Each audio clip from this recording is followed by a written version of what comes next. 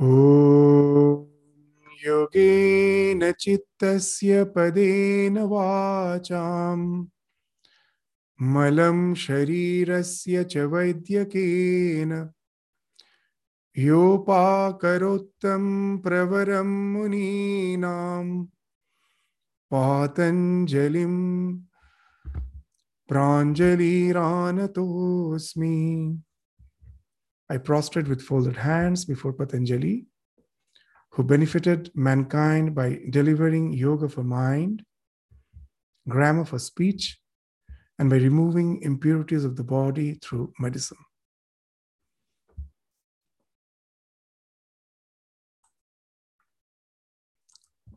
So in the last class,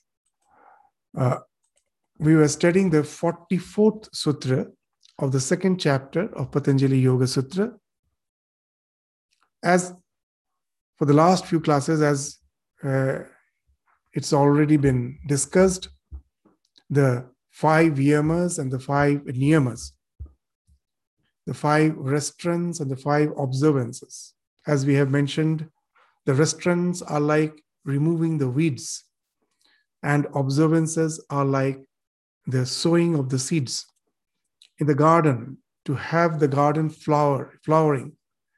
These are the 2 things which we have to take care of. We have to remove the weeds and we have to sow the desired seeds. So the restraints are the niyama, the restraints are like the removing of the weeds, and the niyama, the observances, are like the sowing of the seeds. And of all those observances which we have studied, starting with the shaucha, santosha, tapas, swadhyaya, ishvara pranidhana. In the last few classes, we have dealt with the shaucha, the santosha, and the tapas.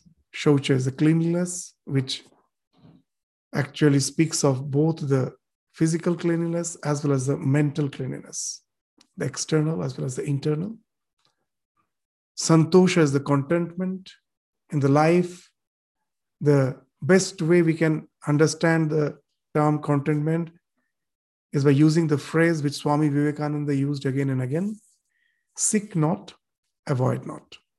In the life, we have to take care of our responsibilities. We cannot avoid them. But at the same time, we should always be aware of the fact that we shouldn't go on hankering more and more and more. That will create endless restlessness. A use that you will find that restlessness has been created because you are in a hedonistic treadmill that way. Hellish treadmill. In a treadmill, we constantly run, but we go nowhere. So in the life of constant desires, it's always needed that we should take care of our needs. As Mahatma Gandhi used to say, that the world has sufficient resource to take care of our needs, but it doesn't have sufficient resource to take care of our wants.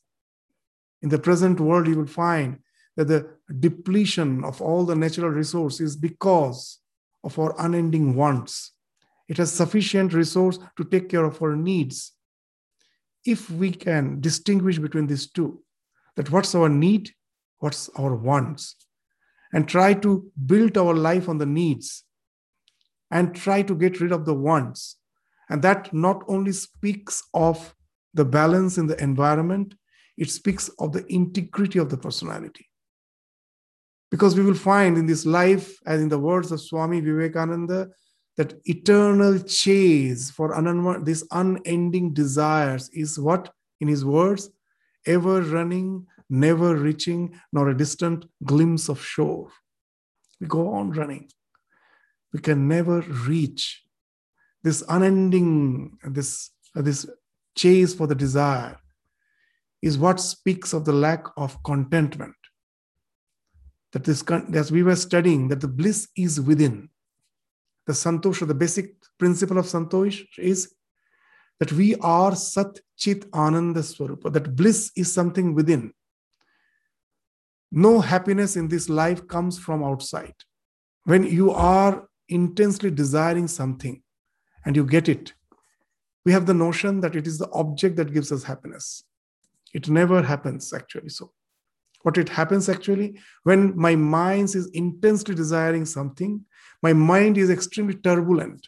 There's a huge wave. I want it, I want it, I want it. The moment you get it, just for the time being, the mind is tranquil. It is a disturbance of the mind which doesn't allow the self to permeate through your body, mind, senses. The moment that let go ensues because of the fulfillment of the desire, the bliss which is within, that permeates through your mind and senses. It is the bliss within which is constantly being filtered out by the worries and tensions. The moment desire is fulfilled, there's a blessed moment. For the time being, the let go has ensued. The mind is tranquil. The bliss is coming from within. And I think the object has given me happiness. And that's the eternal chase going on. What's the eternal chase going on? I think that the external object has given me happiness. And again, I go for the same thing. This is the hedonistic treadmill. It leaves me dissatisfied.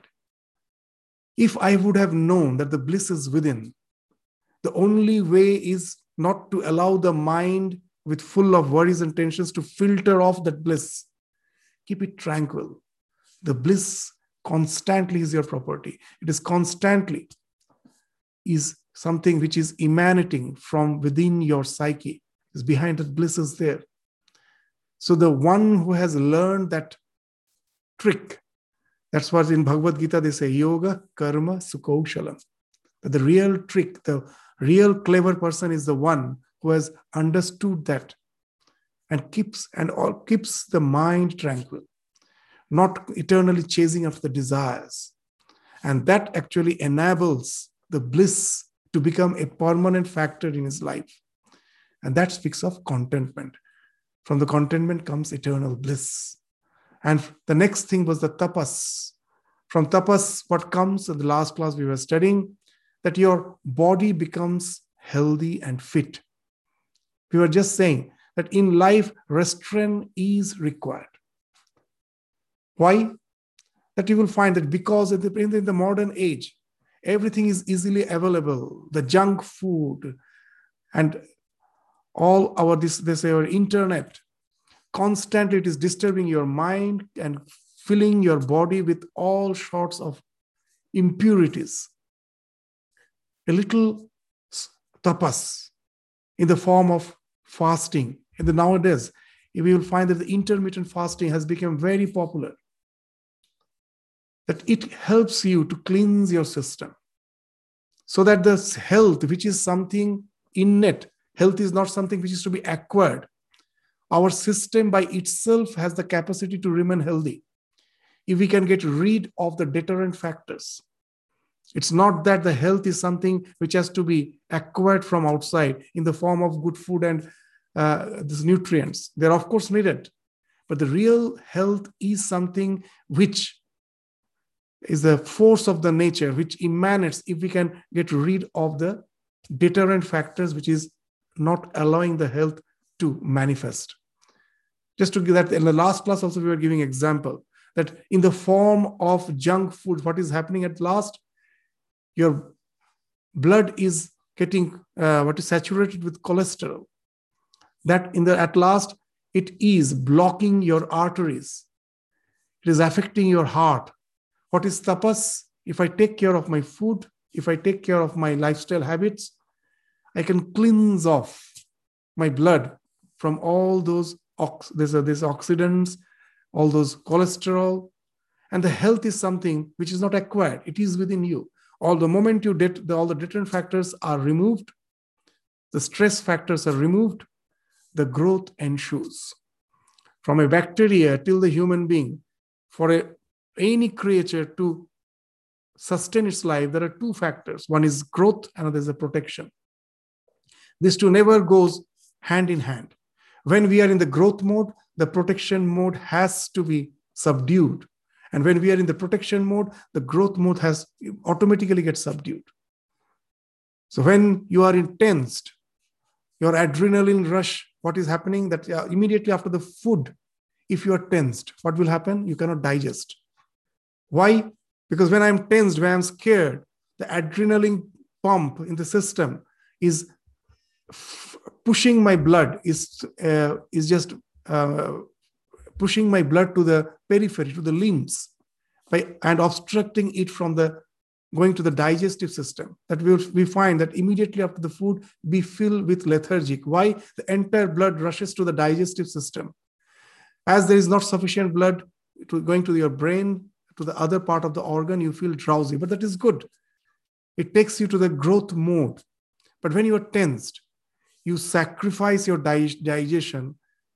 So why is that all the blood is rushing to the periphery? Because in the process of evolution, we have seen that when we are tensed, when we are attacked by the predator, we have to run. So that's the time. I can take care of my digestion later. First, let me have to run. So I immediately go to the protection mode, and the growth mode gets compromised. That's happening again and again. So these two can never run together. In the present world, we are in that the tension is constant. That for the crisis, if the tension is there, it is good. It helps me to protect myself. But if that tension is prolonged, it never ends. That instead of helping me, actually is degenerating me.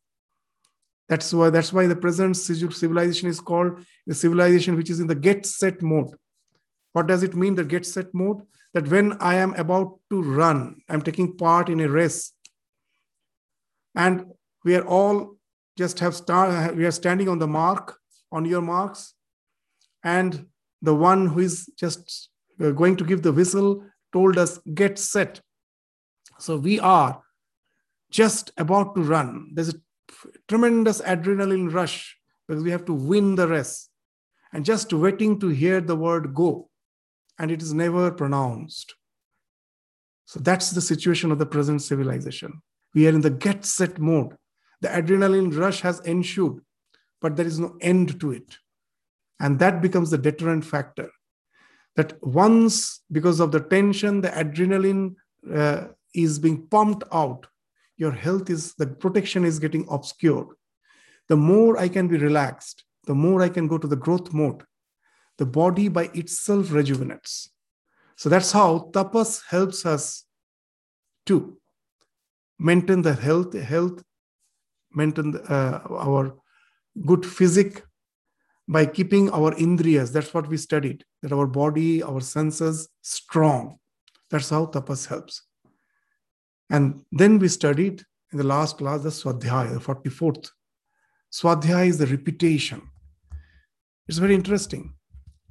We always say that all the religions, as per the practices are concerned, as per their theology is concerned, they are so different. It's only because we don't know to see, don't know to see the common factors. The Swadhyaya is the common factor in all the religion. What's the Swadhyaya? Repetition. You go to the church, you go to any mosque, you go to any shrine, the prayers may be different. But what they do, the same prayer they repeat. The same mantra is repeated again and again. In all the religious tradition, it is done. And that is the thing. Even if you're an atheist, the thing which we can learn from the religious tradition is this repetition, how it helps us. In the modern psychology, they speak of neuroplasticity. The thing which you do again and again, again and again, again and again, as if creates a groove in your mind. And once the groove is created, you start liking it. First, it was a challenge. When I was started, I have to use my willpower to do it again and again. There was no liking for it. But once the groove is formed, now I start liking it. An obsession develops. All our liking develops that way. All our liking. That we say that Ramakrishna again and again in the gospel is saying Kamini Kanchan Maya. Kamini Kanchani Maya. Lust and gold is the deterrent factor in our life. Why? They are actually the thing without which life cannot be thought of. Without wealth, I cannot sustain myself. Without lust, there cannot be propagation of life. Then why it has been called a deterrent factor? Ramakrishna is again and again saying, it's not pessimism. You just see what has happened. That's from a microbe to the human being. Those are the two basic things which we have to resort to. And now that necessity has become an obsession by constant repetition. It has created so deep groove in our psyche that we have started liking it so much that it has become an obsession. We overdo it. We forgot the necessity. We have just got obsessed. As a result, what happens? You just open any news channel, you go to the newspaper and just see the crime. There won't be a single crime which at last you cannot boil down either to this Kamini and Kanchan, lust and gold. It has to boil down there. What has happened? Necessity has got converted into obsession. So this is how the mind is spirally taking us downwards. How can I use this limitation of mind as an advantage? By taking something sublime, a sublime idea, a divine idea, and I am repeating. I have developed a conviction over it, and now I start repeating it again and again in the form of mantra. This creates a groove in your mind. And now you will find gradually that the will is getting converted into your emotion. This is a human faculty which no one can do. In every field of life, as a human being, the more we can convert the will into emotion, the more we can know what real love is. The present world has forgotten what's the real love. They just give the importance to the emotion. Even animals also have emotions. But as a human being, what makes us something distinct from the animals? Just take the marriage. In a marriage, first the vows are given importance. Resolutions. And if as a human being, I can guide my life as per the resolution, my life will be integrated. That resolution comes first, the emotion comes after that. The more I can guide my emotions with the will, the more my life is integrated. Anyone can understand. In every field, a politician has the passion to serve the nation. But again, for him also, some certain guidelines are there. Whenever he's going to take the charge as a minister, he has to read out some vows, some resolutions. In every country it is there. As a player, when you're going to just start the game, in Olympics, in any game, first there's a vows. A doctor, before starting his practice, has to take some oath. Your passion has to be guided by your will. This is the wonderful faculty by which the same mind which takes us spirally downwards by converting the need to obsession, I can just revert its direction, and it can now help me to take spirally upwards. This new obsession is also an obsession. This will help me to counter all other obsessions which is taking me downwards. How? This new obsession is something which is very wonderful. What is wonderful? What is the speciality about it? You will find all other obsessions which we have developed through the process of my evolution is paratantra, is dependent on something external. Whether it is my relation, whether it's wealth, whether it's name and fame. It's dependent on something external. Till I get it, there's a constant worry, constant tension. I may not get it. I may not get the wealth I want. I may not get the position in life which I want. I may not be successful in the relations which I want. There's a tension. There's a concern. And when I get it, that concern is not over. Again, the concern is there. What I've got, I may lose it. My bank balance may dwindle. My relations may fall off. My position in life, that may get damaged. My reputation may get damaged. So all the obsessions are actually tagged with the concerns, with the worries, with the tensions. And this new obsession is something which is swatantra. What is that new obsession? That I have resorted to the name of the Lord. How it helps me?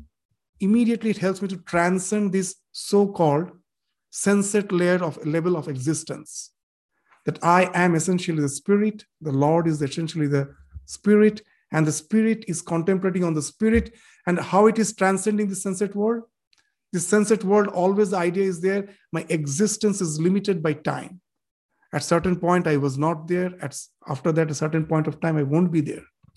But as the moment I think of the conscious state of existence, I was, I am, I will be. That's the best way to get rid of all the concerns and tensions, that all the challenges are the passing phase of life. I can easily transcend them by relating to my real nature. And when I'm constantly contemplating on that and have developed an obsession for that, this is something swatantra. No one can take away from me. This practice, it is always with me. No one can take away from me. As a result, what happened? You have created a road. There are so many roads in your mind. I have created a road which has no crossroads. When your desires are depending on something external, you're bound to be in crossroads. Your desire may contradict others' desire. Maybe just they may be clashing each other's desire. You are as if in the traffic. But this new desire, it's just enables you to be with you. No one can enter there. In the words of Mirabai, how nice this wealth is. Kharche nahi koi, chor na leve, dina dina varat savaya. It never gets expended. No one can steal it from you. And the more you practice, the more the groove is deepened, the more is the bliss which ensues from it. And thus, as a result, what happens? You have created a freeway.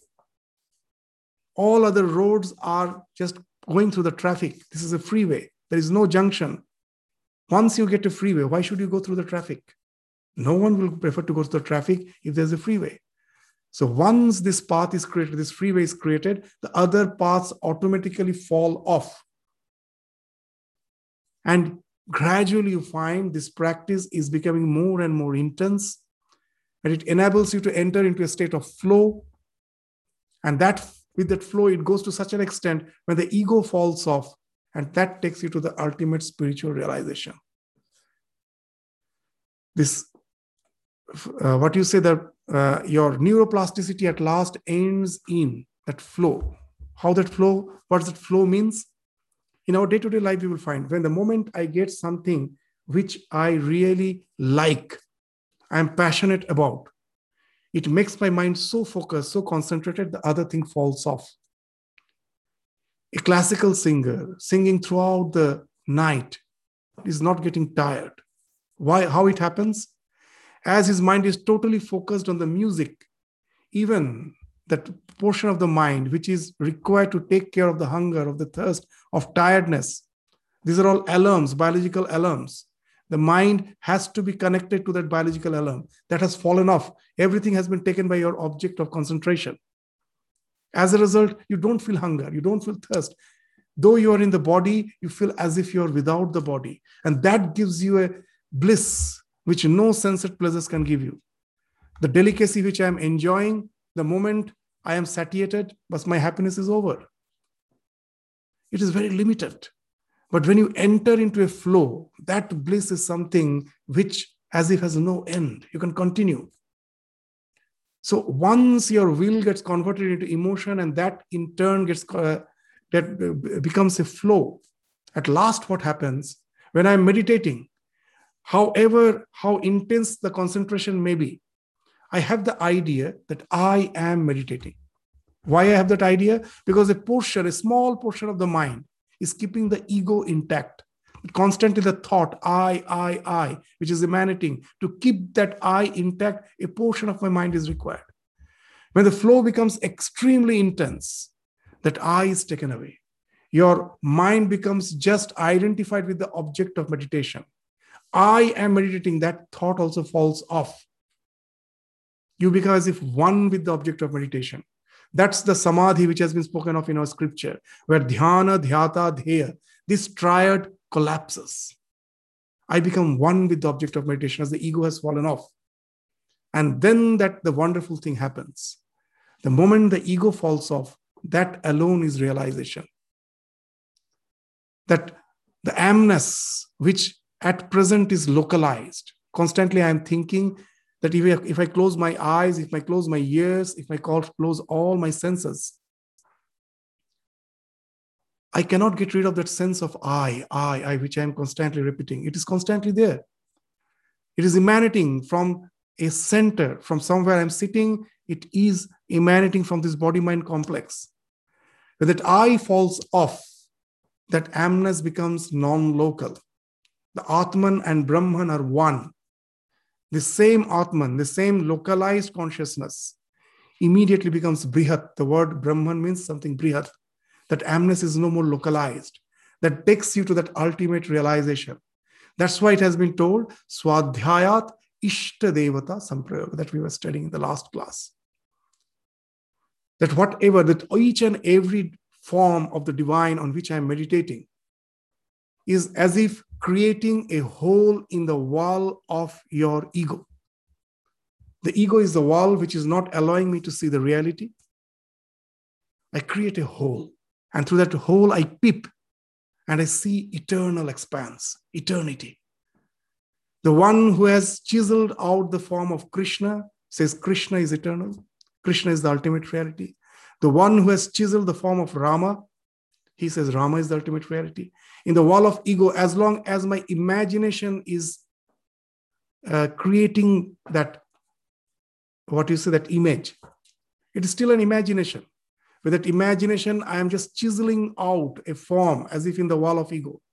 When the chiseling is complete, that leads in the realization that my visualization is a chiseling. It's constantly chiseling. I'm chiseling it out, that shape, as if that life is the thing on which I'm meditating. Those concepts are the thing which I'm chiseling out in the form of visualization. And at last, when the chiseling is complete, it has created the whole, I'm peeping through that. That becomes the framework through which I peep to the same eternity. And that's the speciality, the uniqueness of Ramakrishna. He in his life chiseled so many holes to say, Jatomot Tatapot. All the paths lead to the same goal. At last, we are all doing the same thing. Why that question of one-sidedness comes? Because we have just chiseled one hole, we peep through it and say, this alone is eternal. Actually, we are peeping into the same eternity through all those frameworks, which is actually our visualization. So Swadhyaya speaks of that. So that's how nicely it has been told, Swadhyayat Ishta Devata Samprayoga. It helps you to have communion. It's not just mere imagination. It's a communion with your desired deity, with the object of your meditation. So that's the thing which has been spoken of as Swadhyaya. So now we will just go to the next sutra, the Sutra 45th Sutra, which speaks of the last niyama. There's the last observance. In the sequence of 5 observances, what is that? The Ishvara Pranidhana. So what's the result if one gets established in Ishvara Pranidhana? Has been spoken of in the 45th Sutra. So let us read the Sutra and then we will just discuss on it. Samadhi Siddhi Ishvara Pranidhanat.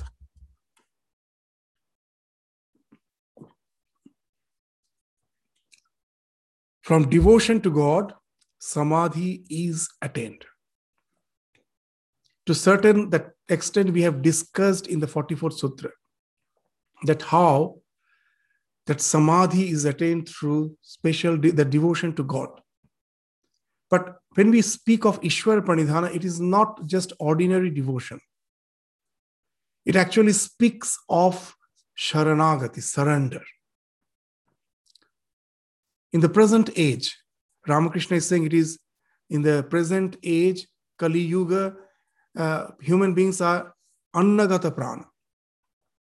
Many translate it as that as if without food I cannot live. Without food, no one can live in any age. Then why Ramakrishna is saying Annagata Prana? Very interesting. The present age is something very interesting. See, what's the human evolution, if you just think of the human evolution, how it has happened, that we were food gatherers. And when we learned agriculture, we became food producers. Once we became food producers, now leisure came into picture, leisure. That for 4 months, I was cultivating the field. I have sufficient now, this crops in my granary. I don't have to think of food for the rest of the year. Now, what I do with my time? The culture came into existence. Art, craft, literature, everything came with the leisure. That when I have nothing to do, these particular peoples who are specialized in these things, they kept me engaged. That's how the culture came into existence. The moment from the food gatherers, we became the food producers. The entire civilization actually speaks of more and more leisure, how to get more and more leisure. But the big paradox is, with all the development at last, see how science have developed. We have this dishwasher, we have the washing machine. So we have there's so much scope for leisure. But do we really have leisure? See the paradox. In search of leisure, we have ended up where just to earn my bread from morning till evening, I'm running, having no time for leisure, any leisure. Now, how can I think of just sitting down and doing swadhyaya? That throughout the day I'm doing japa, meditation. You may say these are all outdated. I cannot even think of that. So here, for us, this Ishvara Pranidhana is the thing which is very suitable. This is the thing which Ramakrishna told Girish. When he asked Girish, can you take the name of the Lord? He told, no, because throughout the day, that I'm so busy, I cannot ascertain that I will be free even for a moment. When Ramakrishna is saying, at least take the name once, for that also is denying. And then Ramakrishna is saying, okay, then give me the responsibility. And Girish immediately agrees to it. What's the science behind it? Ishvara Pranidhana means you have totally resigned to the divine. You don't clutch to anything. That even the expectation that I sit in meditation and the bliss will come, that also I don't expect. I just, whatever I'm doing, whether I'm meditating or I'm doing my work, the sense is that in this situation, God has kept me. It is not that it is by my own will I am there. If we all judge our life, we will find that however we may try, we can never channelize our life in such a way that whatever we desire, it takes its own course. At last, we have to agree there is some higher force, whether you name it God or whatever it may be, that is channelizing our life. So we are in a particular position for which we have no control. So there comes the question of seek not, avoid not. The Lord has kept me in this situation. I take care of the responsibilities. I don't go on hankering, but at the same time, I don't avoid. I take care of the responsibilities. And another thing I have, that I'm always in the present. I take care of my responsibilities without the worry that what is going to happen tomorrow. Let me take care of my responsibilities and give that totally resigned to the divine. That Lord, that I don't know what is going to happen tomorrow. Even by worrying, I cannot change. Worrying is like just a rocking chair. You do something, you go nowhere. You just go on, just rocking. It takes you nowhere. So what's the use of doing it? You leave it in the hands of the divine. Be at present. If I can control my present, the future automatically will be controlled. I resign to the divine. I seek not, I avoid not, and I don't go on hankering, trying to change my future. I leave it in the hands of the divine after taking care of all the activities which I have to do in the present in a perfect way. If I can do that, that enables me in a sense of to have a let go in my life. That is very important. It can take you to samadhi. How? Very interesting. Those who meditate, you'll find a very wonderful thing. That for days together, I am meditating every day, expecting that some bliss should come, nothing happens. And one day, just as per your practice, as you do it every day, as per your habit, you sit for meditation, you never expect it. And suddenly a bliss ensues. And now again that hankering comes. Oh, so now I have attained this bliss. So it is going to be with me forever. Next day again you sit for meditation, no more bliss. Gone. You don't know again when it will come. This is the Anyone who has meditated will and has got the bliss now and then will agree to this fact that it is not in our hand. Suddenly we get it and it's gone. Why it happens? Very interesting. What happens, that suppose we have climbed up a tree and you are holding onto a branch. Now, if you want to fall, no effort is required. You just have to leave the hold of the branch. The gravity will just simply pull you down. In our life, what happens? We are holding to the branch of the tree of samsara. So many branches: name, fame, relationships, wealth. All these are the branches we are clinging to. And suddenly we find that the branch which I'm clinging to is giving me pain. There are a lot of ants or something, whatever it may be. And what I do? Now I cling to another branch. I name it God and try to cling to it. So I've just released the hold of one branch and I am just holding to another branch which I have just designated as God. But again, the same thing. I'm still clinging to it. All this clinging has to go for the real spiritual realization. Just the way when you leave the hold, gravitation pulls you down. In spiritual life, we are clinging to the ego.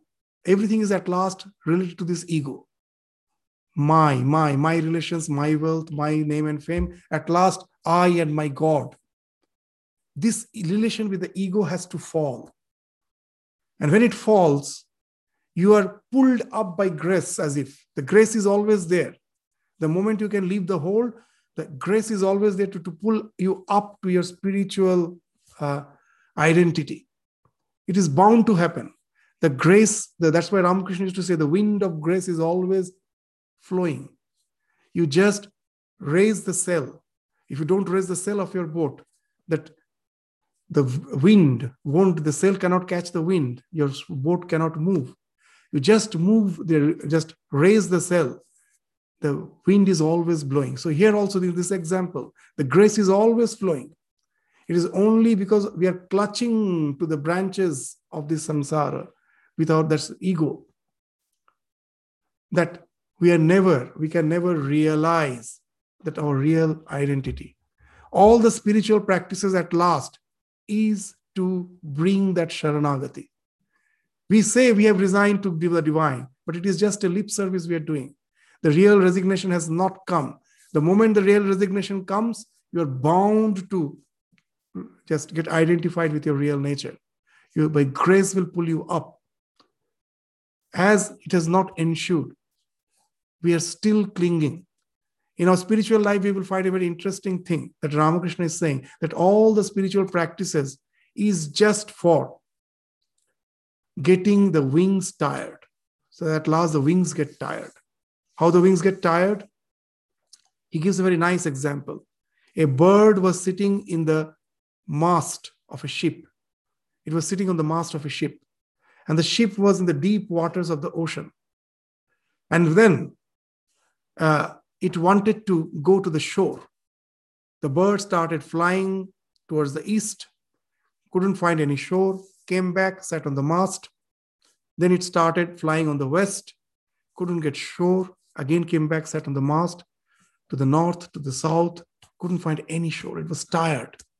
Now it came and sat on the mast without any effort, with a full resignation. Let the ship take me wherever it takes. This is the idea of resignation. All the practices are to get your wings tired, nothing else. And then the pure resignation comes. And when the resignation comes, immediately we are as if we get identified with the spiritual identity. So that's why Sri Ramakrishna very nicely used to say that all the spiritual practice at last entails in the annihilation of the ego. When someone asked him, when shall I be free? Immediately his answer was, when I cease to be. Ami mukto hobo kobe? He answered, Ami jabe jobe. So this the dissolution of the ego can happen through the flow, which we were speaking in the Swadhyaya. And it can easily happen through this Ishvara Pranidhana. And this is the thing which is for us in this age. Ishvara Pranidhana is devotion to God, but it is a special type of devotion. It doesn't speak of just sitting down and meditating from morning to night. I may be doing whatever I'm doing, but that sense of resignation is there. The worries and tensions has fallen off. A let go has ensued.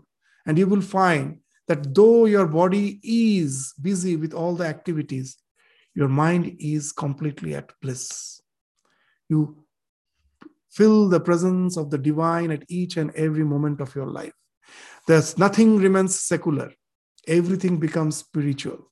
That's what Swami Vivekananda used to say, that if we really know to practice spirituality in our life, this so-called watertight compartment of secularism and spirituality is bound to fall off. Everything gets pervaded with the spirituality. 24/7. Our spiritual life becomes 24/7. There is no gap. There cannot be any part-time spirituality. If we have to be spiritual, it has to be 24/7. And it speaks more of the attitude than of any practice. And that attitude, of course, again comes through the practice. So that way, practice, the Purushakara and the Kripa, both go hand in hand. At last, the grace has to take over. But it comes through the practice. When that real Sharanagati comes, resignation comes, now the grace takes over. So that's what has been spoken of as Samadhi Siddhi Ishvara Pranidhana. Now, we may think that it is very easy. Ishvara Pranidhana. Why not we all try? We can just skip all the steps, that all the 8 limbs of yoga.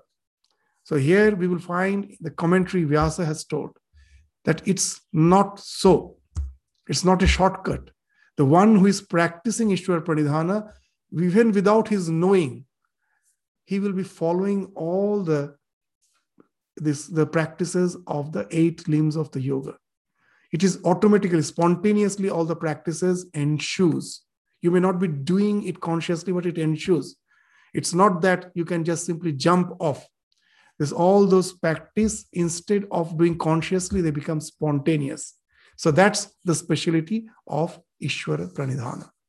Says if we can really resign, that's what Ramakrishna told Girish, which is so appropriate for us also, that in our busy life, if we can really have that sense of resignation to the divine, it can be a spontaneous way. I won't say an easy way. It's a spontaneous way for our spiritual growth.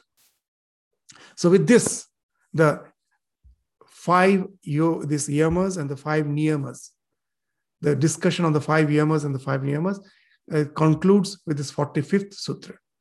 Now the next limb of the yoga, the asana.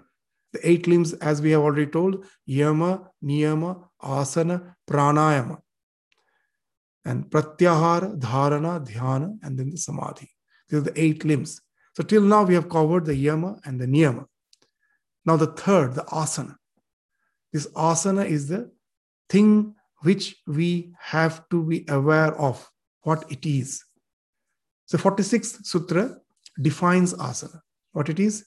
Sthiram, sukham, asana. That all the hatha yoga asanas which we know, they have some therapeutic effect. It is actually not the asana which has been spoken of in the Patanjali Yoga Sutra. Here the asana is just sthiram, sukham, asana. You have to be motionless, sthiram. If the body goes on moving, you can never have qualitative meditation. It should be just motionless and at the same time relaxing. When sometimes we want to keep the body motionless, it becomes stiff. That again, it cannot help you in meditation. It should be relaxing at the same time motionless. Why it is important? The relation between the body and the mind is just like a cup filled with some liquid. The cup is the body and the liquid is the mind. If the cup is motionless, the water is also still. If you move the cup a little, immediately the water gets turbulent. So that's how our body and the mind is related. They are riveted. When the mind is calm, even you will find in our day-to-day life, it happens. When your mind is extremely restless, you cannot sit in one place. You will simply just moving up and down. when you are tensed because of some challenges you have faced in your working place, and you find that you cannot sit calmly, you're just moving up and down. Your body is restless. When the mind is restless, the body is restless. So we take the help of this rivet in an opposite way. Even when the mind is restless, I make it a point that first let me keep my body still, relaxed. It will, to a certain extent, relax my mind. This is very important. That's why I still remember when I was in Ramakrishna Mission School as a teacher. For 12 years, I was related with this. I was in various schools, just dealing with the students. And sometimes we used to feel very hopeless that what all we are doing here, as such, as if no change is in the student. From outside, it may seem that they're so calm and quiet, but those who are dealing with them, constantly we face so much of challenges. So one day I still remember when I was in a tribal area in Arunachal Pradesh in school, when our senior Swami came, and I was just relating to him that sense of hopelessness. A very nice thing he told. Are there prayer hours in the morning and the evening? Yes. Do the student go there? Yes. Do they sit there for half an hour or 15 minutes? Yes. But know it for certain, you have achieved a great thing. Just to make these children, you ask any of the so-called householders, those who are bringing up their children at house, and ask them to make their child sit for 5 minutes, 10 minutes.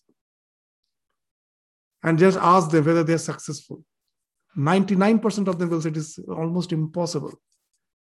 When they have not started walking, the parents were constantly concerned that when they will learn to walk. And now when they learn to walk and run, now you don't know how to make them sit. It becomes almost impossible. So that's the condition of this psyche. It's constantly restless. So if you have somehow made the boys sit for half an hour in the morning and the evening, you know it for certain, it itself is a great achievement.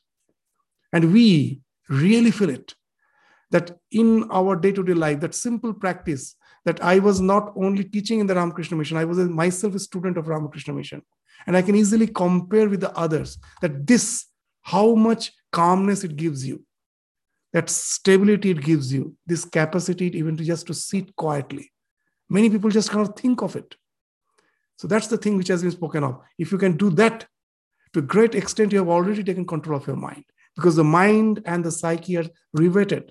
So sthiram sukham asanam.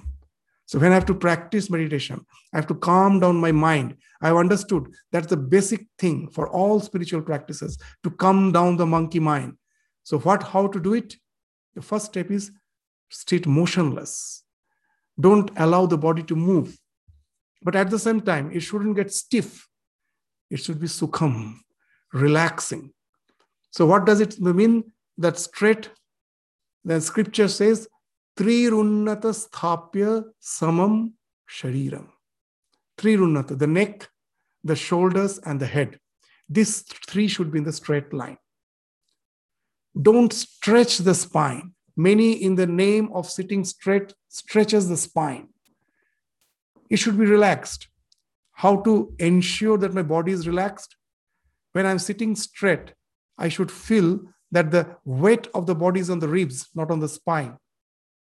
But at the same time, the ribs are not curved in. It is not bent in. It is straight. I'm sitting straight. The weight is on the ribs, not on the spine. I'm relaxed, and the shoulders, the neck, and the head is in a straight line. So then you can be assured of the fact that that is the best possible posture in which you can sit for long, totally relaxed and motionless. Try not to move as much as possible. So this is the thing which is very important. The spine should be straight, because you all will just agree to the fact that all the nerve currents are passing through the spine.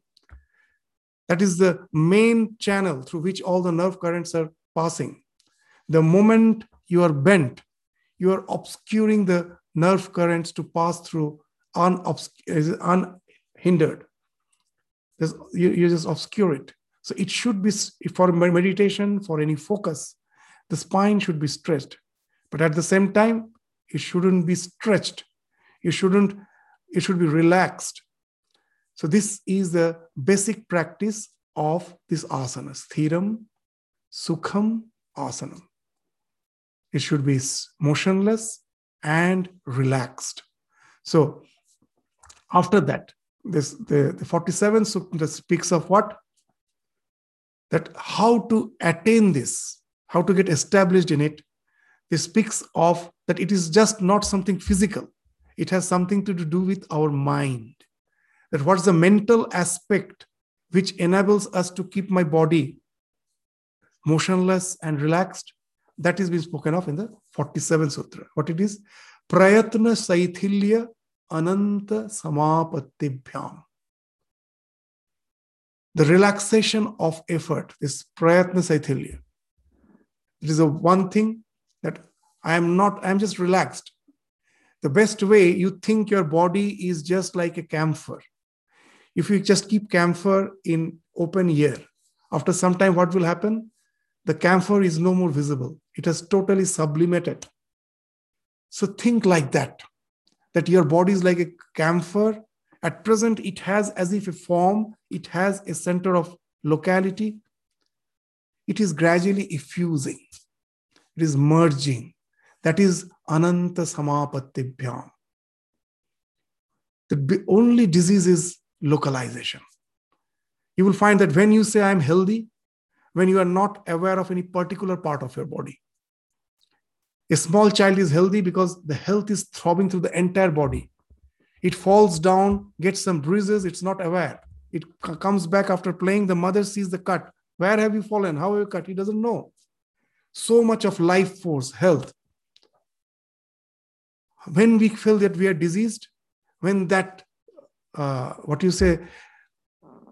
your life force starts getting localized. As I get older, I start saying, I have headache.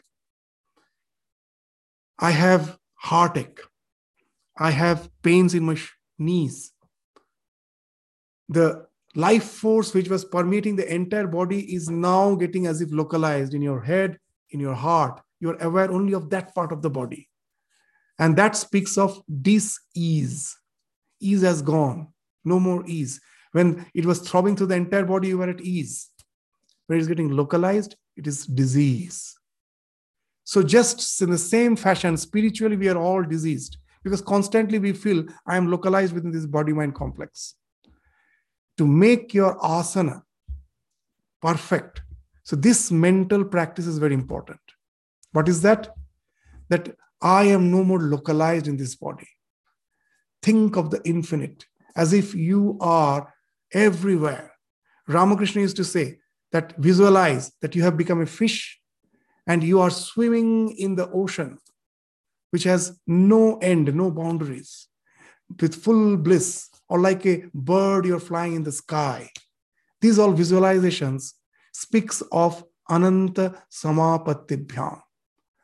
The more you can go out of the body sensation, the more your asana becomes perfect. You no more are aware of this just small, this bodily existence. It starts permeating the entire existence. You may feel that just it's mere words, but there's a definite practice for it. The practice is mindfulness. I will just give an example that how the mindfulness works. You sit for meditation. After some time, as I'm not habituated, I start that feeling a little pain in my knees. But I make it a point that I will feel it, but not react to it. Let it pain. I will try to think this pain is something which I am seeing. It is not me who is having the pain. The pain is there. I am observing. Try to be a detached observer of the pain without trying to mend it. Don't move your legs. Just think that it is the pain. I am just observing it. it is something which is very common. And now some other, how will you understand that you have got established in this practice? Very interesting. It happens with any novice, those who practice mindfulness. You are observing the pain and trying to be detached to it, and suddenly just say there's an external noise, a bird chirps, and suddenly you realize you are observing both the thing objectively. Same way that this pain is also become objective, that bird which is chirping is also objective.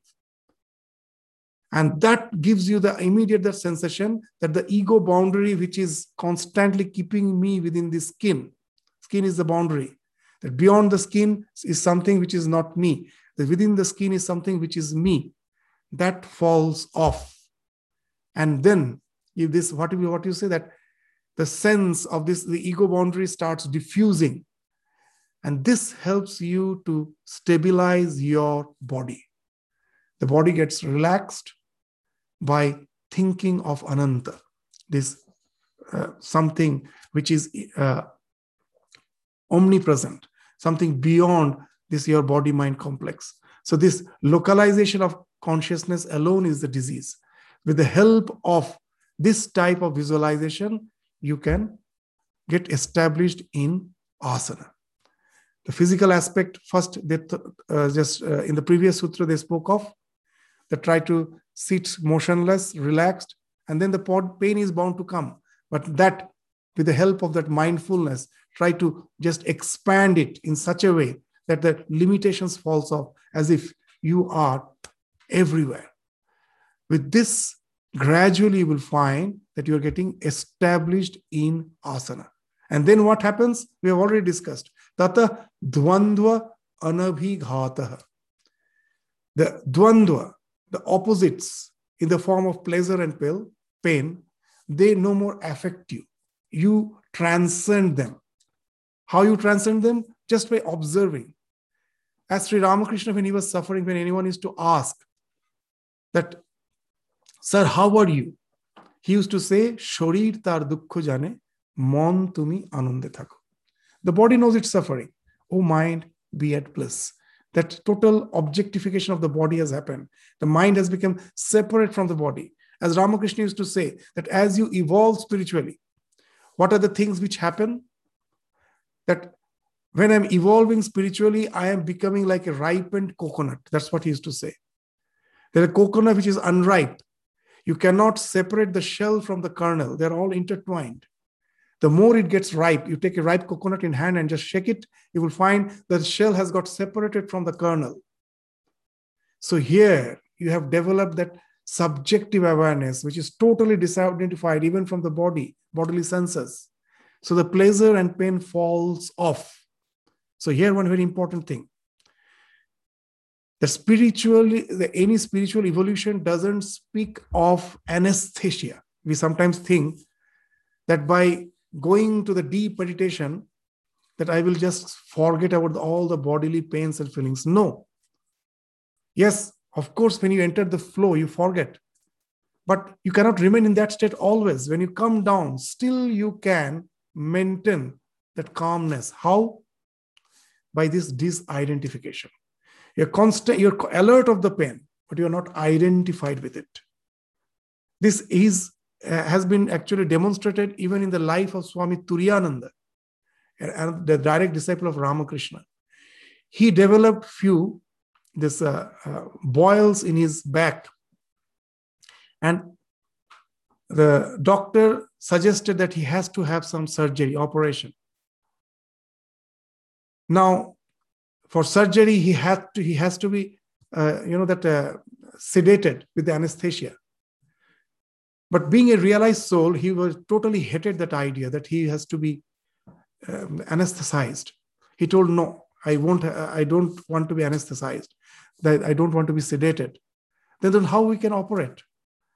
Then he simply told, "Just before operation, tell me and give me some time, and then you can operate." And that's what was done. And the doctors were amazed that as if he has no pain. Without anesthesia, he had to go through a couple of surgery. And it was something very amazing even for the doctors. And when it was asked, this is the thing he told, it is not that I am not aware of the pain. When the doctor told that he have to go through the surgery, he was able, that he took that time to practice that awareness where he's as if separate from the body. The pain is there, he's observing, it is not his. It is not anesthetic. It is real mindfulness where you have totally disidentified from your body, mind, senses. And when that happens, all the opposites as if fall off. Tata dvanda anabhighata. From there arises the immunity from the dvandas, the opposite. Dvanda means opposite, in the form of pleasure and pain. So that's what we were speaking in the previous example. To repeat it, a monk is meditating, the knee starts aching, he goes on observing it objectively without moving, and then a bird chirps, that is also observed, and then the pain and the chirping of the bird equally becomes objective. That's how the ego has fallen off. And that's how you can get established in the asana. At the beginning, that little uncomfort, pain will be there, but we have to persevere to get established in asana. And then only that asana siddhi happens. And when that happens, now you can think of meditation for longer and longer period. The body won't be there to disturb you. It has just become like a corpse. It's no more disturbing you anymore. So that's why the establishment, the siddhi in asana is very important. And that's what has been dwelt with in the last 3 sutras. The 49th sutra will speak of the pranayama. And this is the pranayama. The yoga pranayama is something different from the hatha yoga pranayama, which we generally understand as pranayama. What the pranayama of the yoga is, which actually helps us in meditation, that will be spoken of in the 49th, 50th, and 51st sutra. That we will take up again in the next class. With this, we conclude our discussion today. Thank you all. Namaskar.